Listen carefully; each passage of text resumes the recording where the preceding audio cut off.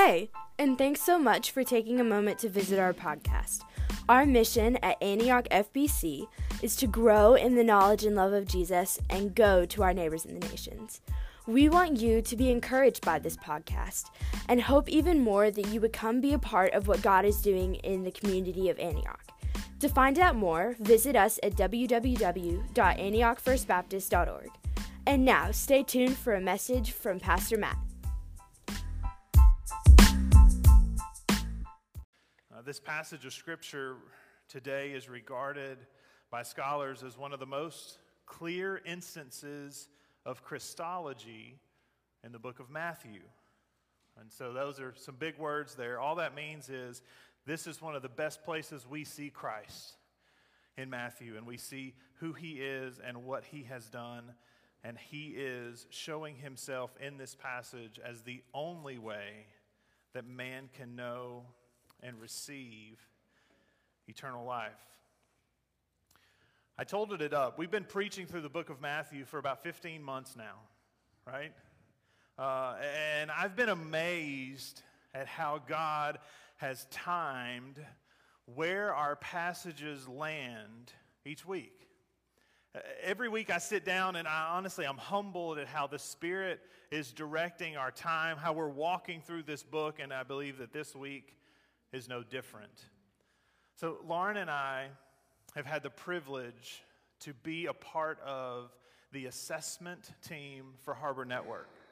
And so what that means is there are people who want to church plant, and they contact Harbor, and they ask, go through this process of learning and figuring out their calling.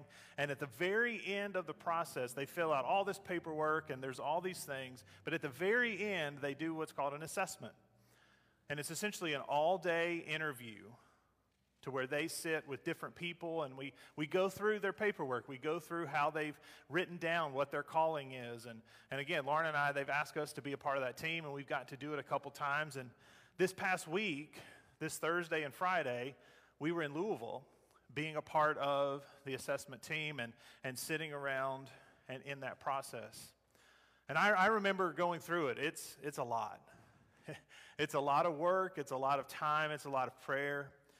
But what we do is we sort of take that day and we divide it up into different sections. And so we talk about head. What do we mean by that? Theology.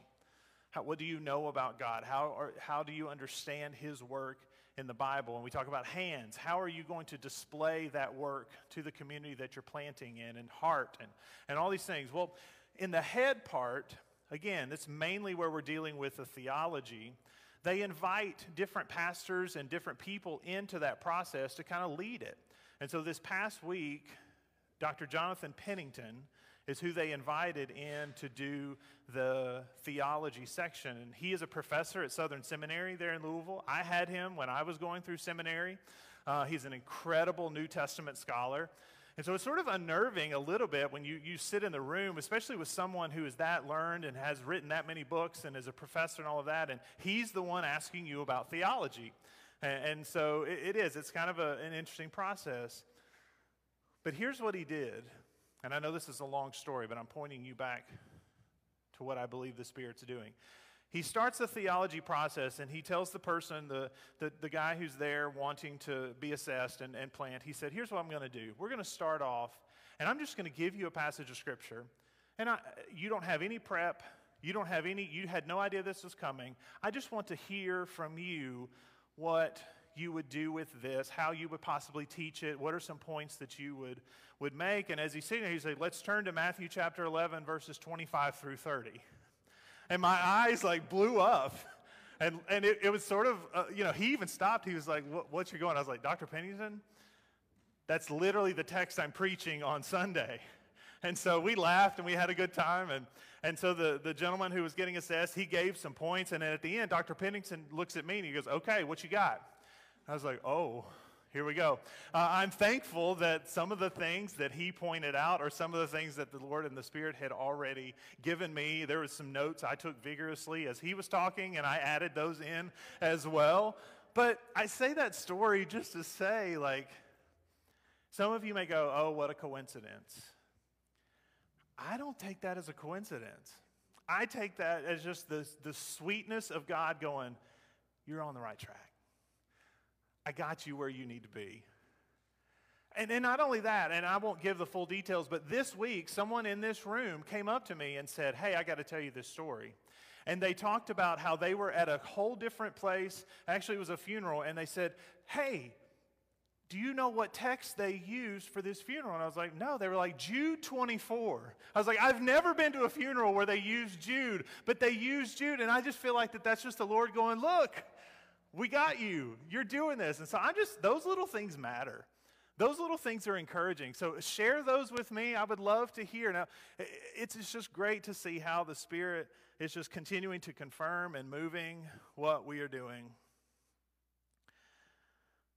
So let's look today at our passage and see how we can come to Jesus and how we can find true rest. And again, we'll begin there in verses 25 through 27. And if you notice these first few verses, they're comprised of a prayer. So Jesus is actually praying to God the Father. And the first thing that I want us to see is this comparison of the two types of people that Jesus uses in this prayer. He uses the wise and intelligent, and then he uses infants. And Jesus specifically praises God, saying, you have hidden these things from the wise and intelligent, and you've revealed them to infants. So I think the first thing we need to establish is, what are these things? If you look back in the passage last week, you can remember that Jesus is addressing particular cities for ignoring, or as we said, being indifferent to the preaching and the miracles that had been done among them. And so here we see Jesus praising God, saying he's praising him for hiding these things from the wise and the intelligent, and then revealing them to the infants. What does he mean by that? What is he showing? This may be oversimplifying it, but I think this is what it's doing. He is showing that God is sovereign over all things. He is the one who opens the eyes of the unbelievers. He is the one who reveals himself to them so they can be saved. But why these two groups of people? Why the wise and intelligent, and why the infants? Why is Jesus using these people in his prayer? So I think, and what I learned as I studied this week, the wise and intelligent would categorize those who try to use their own ability to get to God. They would try to use their own knowledge or their own wisdom to be enough to rely on, and they become proud and puffed up. And Jesus says that God has hidden these things from them. It's this category of people that we believe, or that they believe, they can do enough good works to earn their way to heaven. It's this category of people who believe that they can be good, moral people, and that will be their path to eternal life. It's this category of people that believe that being religious and doing all the religious things certainly pave the way for them to heaven. But Jesus is saying here not to be the wise and intelligent. That they are the ones who've not been given the saving grace. In fact, God has hidden these things from them. Now, it doesn't mean that if you are wise or intelligent, you can't have eternal life, because all of us would be counted out, right? That was a freebie. That's not what he's saying. But he is saying that those who trust in their own wisdom and do not trust Jesus will never have their eyes opened. One theologian said it this way. He said, whether religious or irreligious, the proud person will not submit to God's wisdom and truth, and therefore excludes himself from the kingdom. The religious man who relies on tradition or good works to please God, look at this, is just as far from God as the atheist. But who has he revealed these things to? He says to infants. Why does Jesus use this imagery of infants? We've seen him do it other times, right? We've seen him use this imagery of little children in multiple places. If you look in the book of Luke, chapter 18, verses 16 and 17, the disciples and the people are bringing little children to Jesus, but the disciples are getting frustrated and think, well, this is getting in the way. They're doing too much. We need to pull them back. And so what does Jesus say? He says, let the little children come to me, and don't stop them, because the kingdom of God belongs to such as them. Truly I tell you, whoever does not receive the kingdom of God like a little child will never enter it. I think it's important for us to see why Jesus is using this imagery of infants and children. And I think he does this because he wants to show us how he wants us to come to him. And that's needy, like the infants. And we spoke extensively about this in the early parts of Matthew chapter 5 when we were going through the Beatitudes. And we saw firsthand how we come to Jesus as needy people, as humble people, as meek, as ones who understand their position to a holy God, as ones who know they bring nothing of their own. We sang this, I think, a couple weeks ago when we sang Rock of Ages. Verse 3 says, not the labors of my hands can fulfill thy law's commands. And he goes on to say, all for sin could not atone. Meaning all of these works cannot atone for my sin. Thou, meaning God, he must save, and he alone. That other verse we sing, nothing in my hands I bring, right? Simply to the cross I cling. Naked come to thee for dress, helpless look to thee for grace. Foul I to the fountain fly. What does it say? Wash me, Savior, or what? I die. We've been singing these hymns for centuries. It is God and God alone that saves.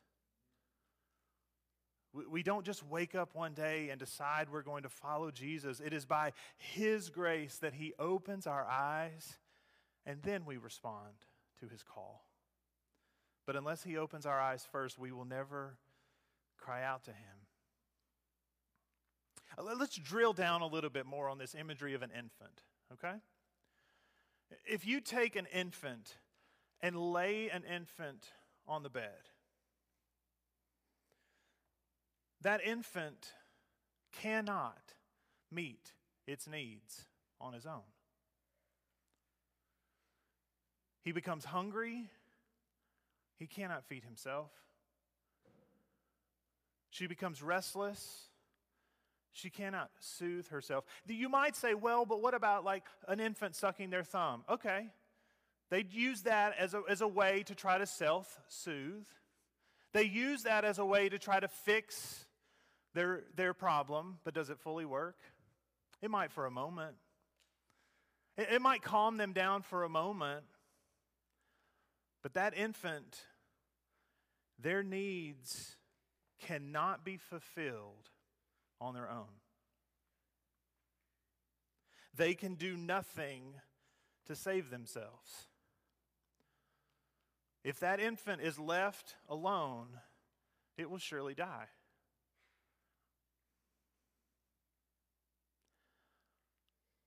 But if someone comes and picks up that infant and gives them rest, gives them the sustenance that they need, gives them the food that they need, gives them the care that they need, they will live. Friends, we're the infants laying on the bed. And unless God comes and grabs us up and brings us to himself and cares for us, we would surely die. And I think that's what Jesus is trying to display for us here. We are the weak and feeble infants. We'll try to self-soothe. We'll try to make things right on our own. But unless he comes and picks us up, we will never be saved. And this is what Jesus is saying that we must understand, that we are the infants. And unless God reaches down and intervenes in our hearts, the Scripture says that they will be remaining hearts of stone. Unless the Spirit of God awakens within us the understanding of our need for Him, we will continue to be like those wise and intelligent ones that He says here, continue to believe that we can do it ourselves and fully miss our need and reliance of Him. Look what Jesus says in verse 26. Yes, Father, because this was your good pleasure. It was God's good pleasure to save mankind. We don't deserve it. We don't deserve 1 ounce of the grace of God. Once we turned our backs on Him, once we sinned in the garden, there was absolutely no reason that He should offer to us a plan of salvation. He gave Adam and Eve everything that they needed, and yet they still believed the lies of Satan and turned their backs on Him. And in turn, we too have turned our backs on God. And we've believed that we could do it on our own, just like the wise and the intelligent. Yet still, He came after us. Yet still, He came after us, and He gives us Jesus. And He didn't do it begrudgingly. He didn't do it half-heartedly because of what verse 6 says. It was His good pleasure to rescue us and to save us. Verse 27, this is the pinnacle of the Christology. This is the pinnacle pointing to Jesus. All things have been entrusted to me by my Father. No one knows the Son except the Father, and no one knows the Father except the Son, and anyone to whom the Son desires to reveal Him. We've seen this happen in moments before, but this is Jesus using the words, my Father. And He is again putting Himself in the place of deity. He is establishing that He and the Father are equal. By addressing the Father this way, He is clearly saying that He and God are one. And this is the crux of the gospel. Because if Jesus is not God, then His death on the cross means nothing. If Jesus is not truly God, He is just a man who experienced death. But because Jesus is God, we can be forgiven. Because Jesus is God and went to the cross for us, we can be saved. Jesus here is saying He is the only way to the Father. The only way. No one comes to the Father but by me. We see Him say this over and over and over. Jesus is the only way. No one can know the Father except through the Son, and anyone to whom the Son desires to reveal Him. Human thinking and reasoning cannot grant us access to God. Because human reasoning and thinking is finite. It's limited. Humans in no way can produce within themselves the understanding of who God is. It must be revealed to them. Martin Luther of this passage said this. He said, here's where the bottoms fall out of all merit. Here's where the bottom falls out of all powers and abilities of reason or free will of men that they dream of. It all counts nothing before God because Christ must do and must give everything.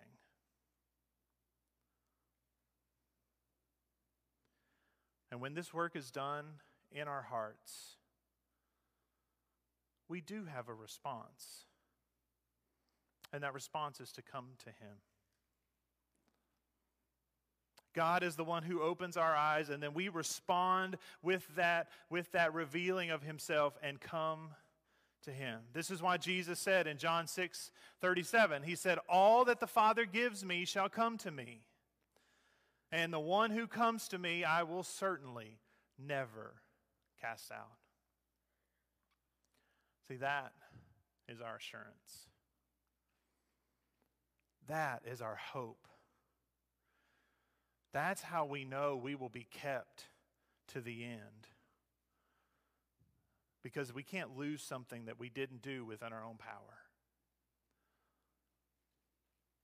And so if it's up to us to maintain our salvation, we will surely lose it. But it is God who is the one who keeps us. It is God who is the one who has revealed Himself to us. And it is God who has loved us enough to send Jesus for us. And when He reveals that love to us, then we respond. Because Jesus says, "Come to me." Verse 28. "Come to me, all of you who are weary and burdened, and I will give you rest." This idea of weariness and burden sort of have the same understanding.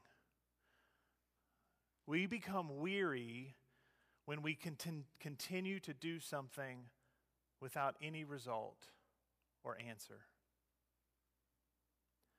We become weary when we continue to trust in our own abilities and our own wisdom for salvation. We keep trying to impress God with these good works. We continually fall short. And then this idea of being burdened. As we hear that word, it brings feelings of heaviness. When we are burdened, we're carrying a weight that we were never meant to carry on our own. And that's why Jesus says, "Come to me. Come to me." And He promises to give us rest. There's only one way to know and to truly have rest. This is to know that the burden of your sins have been taken from you by Jesus. It's the only way we can have rest. To know that He has taken all of our burdens and we can stop all of our ways of trying to earn salvation on our own.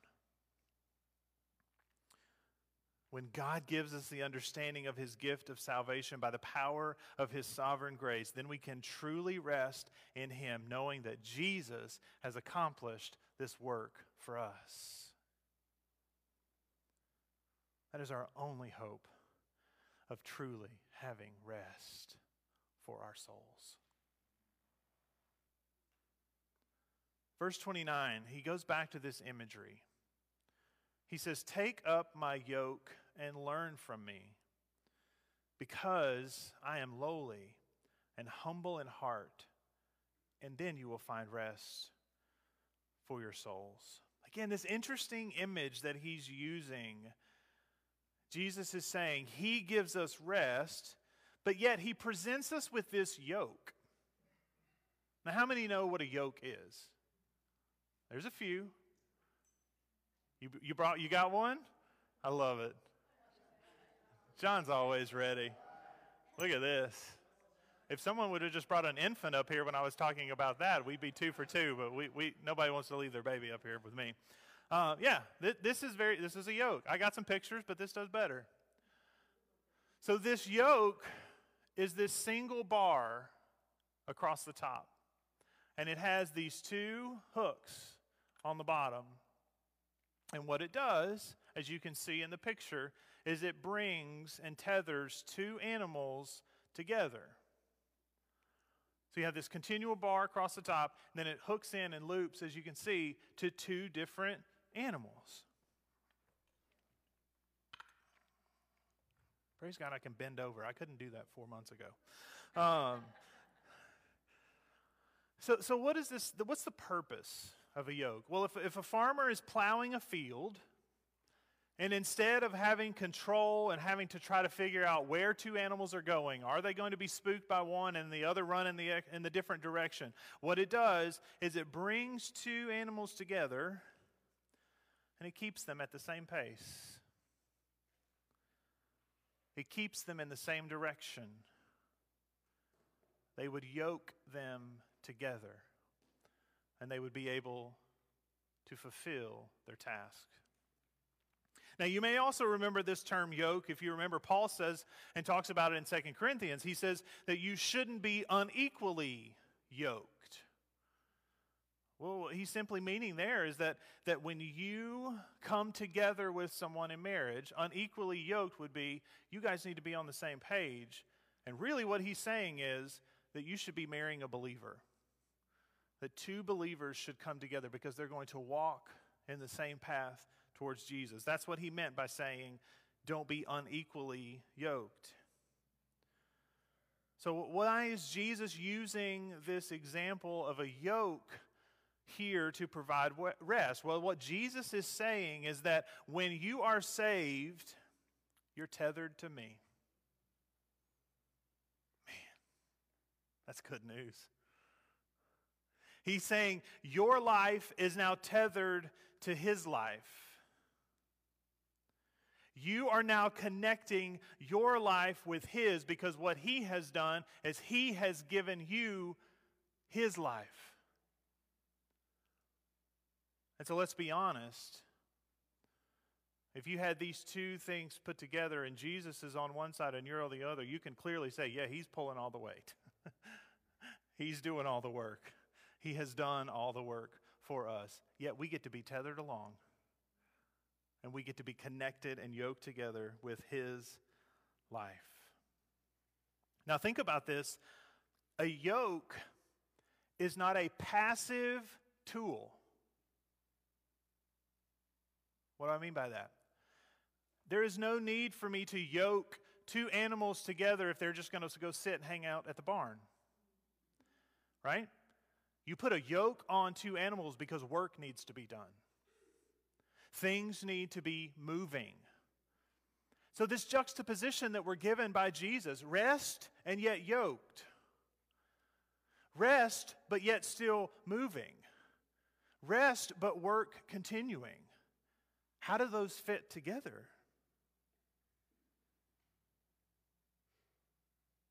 Jesus is showing us that when we are yoked with him, when he saves us and yokes us with him, that the intention is not to just remain in the barn.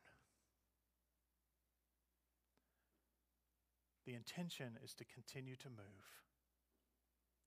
The intention is to continue to walk with him. The intention is for us to be pursuing holiness. That's what it means to live the Christian life, to be yoked together with Jesus, to be tethered to him. We're not sitting in the barn just waiting for him to come back. He's saying, no, come with me. I'm going to be with you. I'm going to connect myself with you. I'm going to give you my life, but we're not going to sit still. We got work to do. And that work is for you and I to become more and more like Jesus and to be less and less like ourselves. Because typically what happens is when you yoke two animals together and when you're doing back to the farming example, you have an experienced animal and then you have a young animal that's just wild and buck and wants to run. That's the whole reason that we need a yoke, right? And so Jesus is saying, I'm giving you the example. What does he say? Learn from me. Learn from me. I've showed you what it looks like to be lowly. I've showed you what it looks like to be humble in heart. I know you want to run and chase and go and do all these things, but I'm telling you, the best thing for you is to be tethered with me and to walk towards the Father in holiness. That's what we're called to do as a Christian life. May we never be just, let's go sit in the barn. Let's keep walking. Let's keep moving. We don't need a yoke if we're not moving. We don't need a yoke if we're indifferent. We only need a yoke if we're moving forward. I think this is why we see Paul particularly mentioning this in 1 Corinthians 1:18. Here's what he says. He says, "For the word of the cross is foolishness to those who are perishing, but it is the power of God to us," look at this, "who are being saved." So many times we want to look at that and take off the being and just say, for those of us who are saved. And what we do is we only put that in a past tense understanding, and we go back to the time when Jesus revealed himself to us, and we did as we've seen here today, and we come to him and we repent and we believe and we confess. That is the moment of our salvation. But friends, what does that word being have to do with our walk? It's continual. Doesn't mean you're losing your salvation. Again, we affirmed that back then. We said that God said, whoever that Jesus brings to me, I will keep and surely have. So we're not losing our salvation. We're not worried about, I've got to do this all over again. I've got to come back. I mean, I think there was good intentions, but I remember like growing up in youth group, and the kicker was, if we can just get people to rededicate their lives, then we've done our job. And again, that's not wrong. I think there's right times where we need to have a moment where we say, God, I have tried to pull away. I need to be back with you. Those are right and good. But the idea is that we are continually walking with him. We're continually moving with him. And is a continual being saved and being saved and being saved. We're kept by the Father. We are kept. We cannot pull ourselves out of his hand. There is assurance and there is rest in that. But it says that he is continually saving us. What does that mean? He's continually making us new and new every morning. And we're walking and walking and being more like him. And the old ways are passed away. And behold, all things start becoming new. We're kept in his hand, but we're being saved. The Christian life is a continual walk towards holiness because, again, we become more and more like Jesus and less like ourselves. And this is why he says in verse 30, "For my yoke is easy and my burden is light." Why is that true? Because Jesus carries the burden of our sin.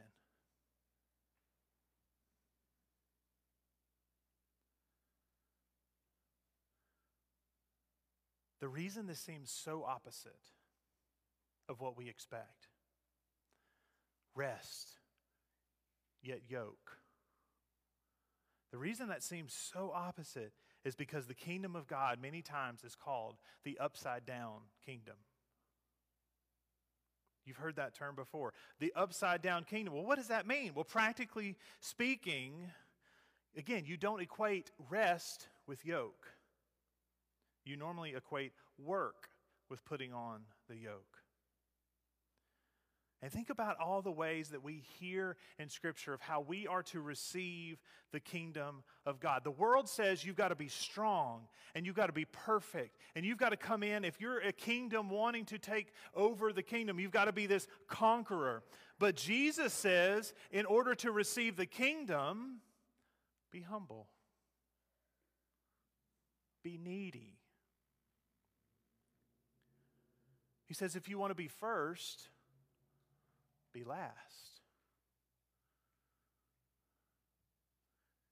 You think we have to fight for position to be in the kingdom of God, but he says, no, the last will be first. Again, this is why Paul says that he uses foolish things to shame the wise.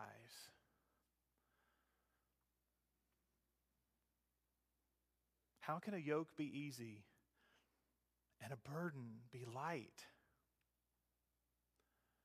It's because of what God has done through the sacrifice of Jesus. JJ, you can come on up.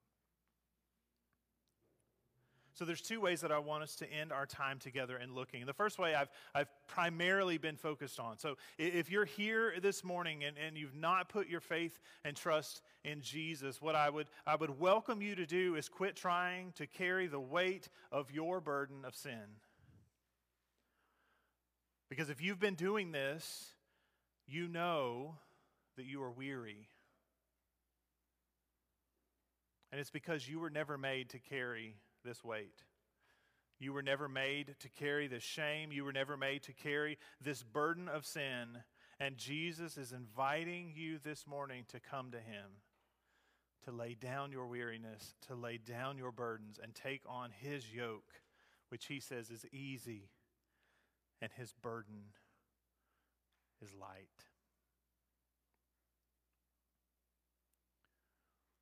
For those of us who have put our faith and trust in Jesus, I do want to just show this to us this morning.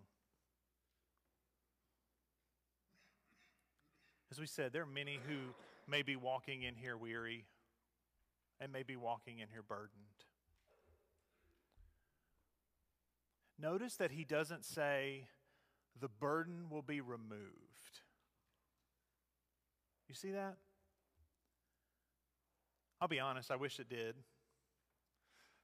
I wish it did. I wish it would just say, you know what, if we follow Jesus, then the burden will be removed. It will one day. It will one day. But what this shows us in this passage is that the burden is light. The burden's not gone. We're still going to have to walk through. We're still going to have to deal with and suffer through burdens. Just like Jesus said He did, expect to be the same for you.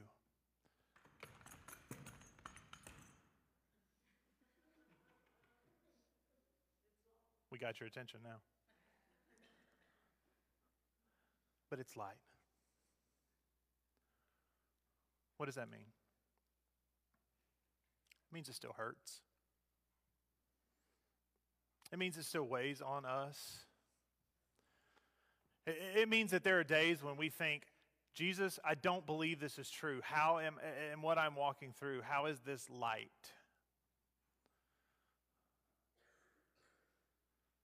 But the only way that we will ever truly have rest is to understand that we are kept in His hand, and that the sovereign God of the universe is not surprised by the burdens that we're walking through. In fact, He said, I know you may not see it now, but the burdens that you walk through are for your good and for my glory. And that's hard for us to realize in the moment when those burdens are just slapping us in the face, when they are the first thing we think about when we go to bed, and the last thing we think about when we go to bed, and the first thing we think about when we wake up.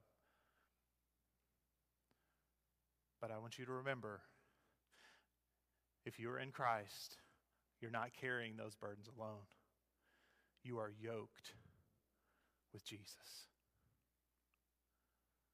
You are yoked with the Son of God, who loved you enough that He gave Himself for you.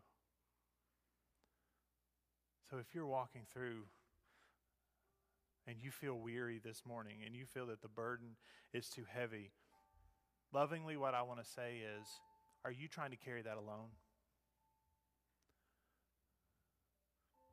If you're in Christ and you're walking through a burden and it feels weary and it feels heavy, again, I want to lovingly say to you, you're trying to carry too much of the weight. You're trying to white knuckle it. You're trying to be strong enough to do it on your own. And you've forgotten that right next to you and tethered to you is the Son of God. And when we live in that reality, his yoke's easy. When we remember that we are not walking through this world alone, and when we are faced with our burdens, we remember, oh, it's light. The burden's still there. We still have to walk through it, but you are tethered and yoked to Jesus this morning. And when we live in that reality, that is when we will truly find our rest.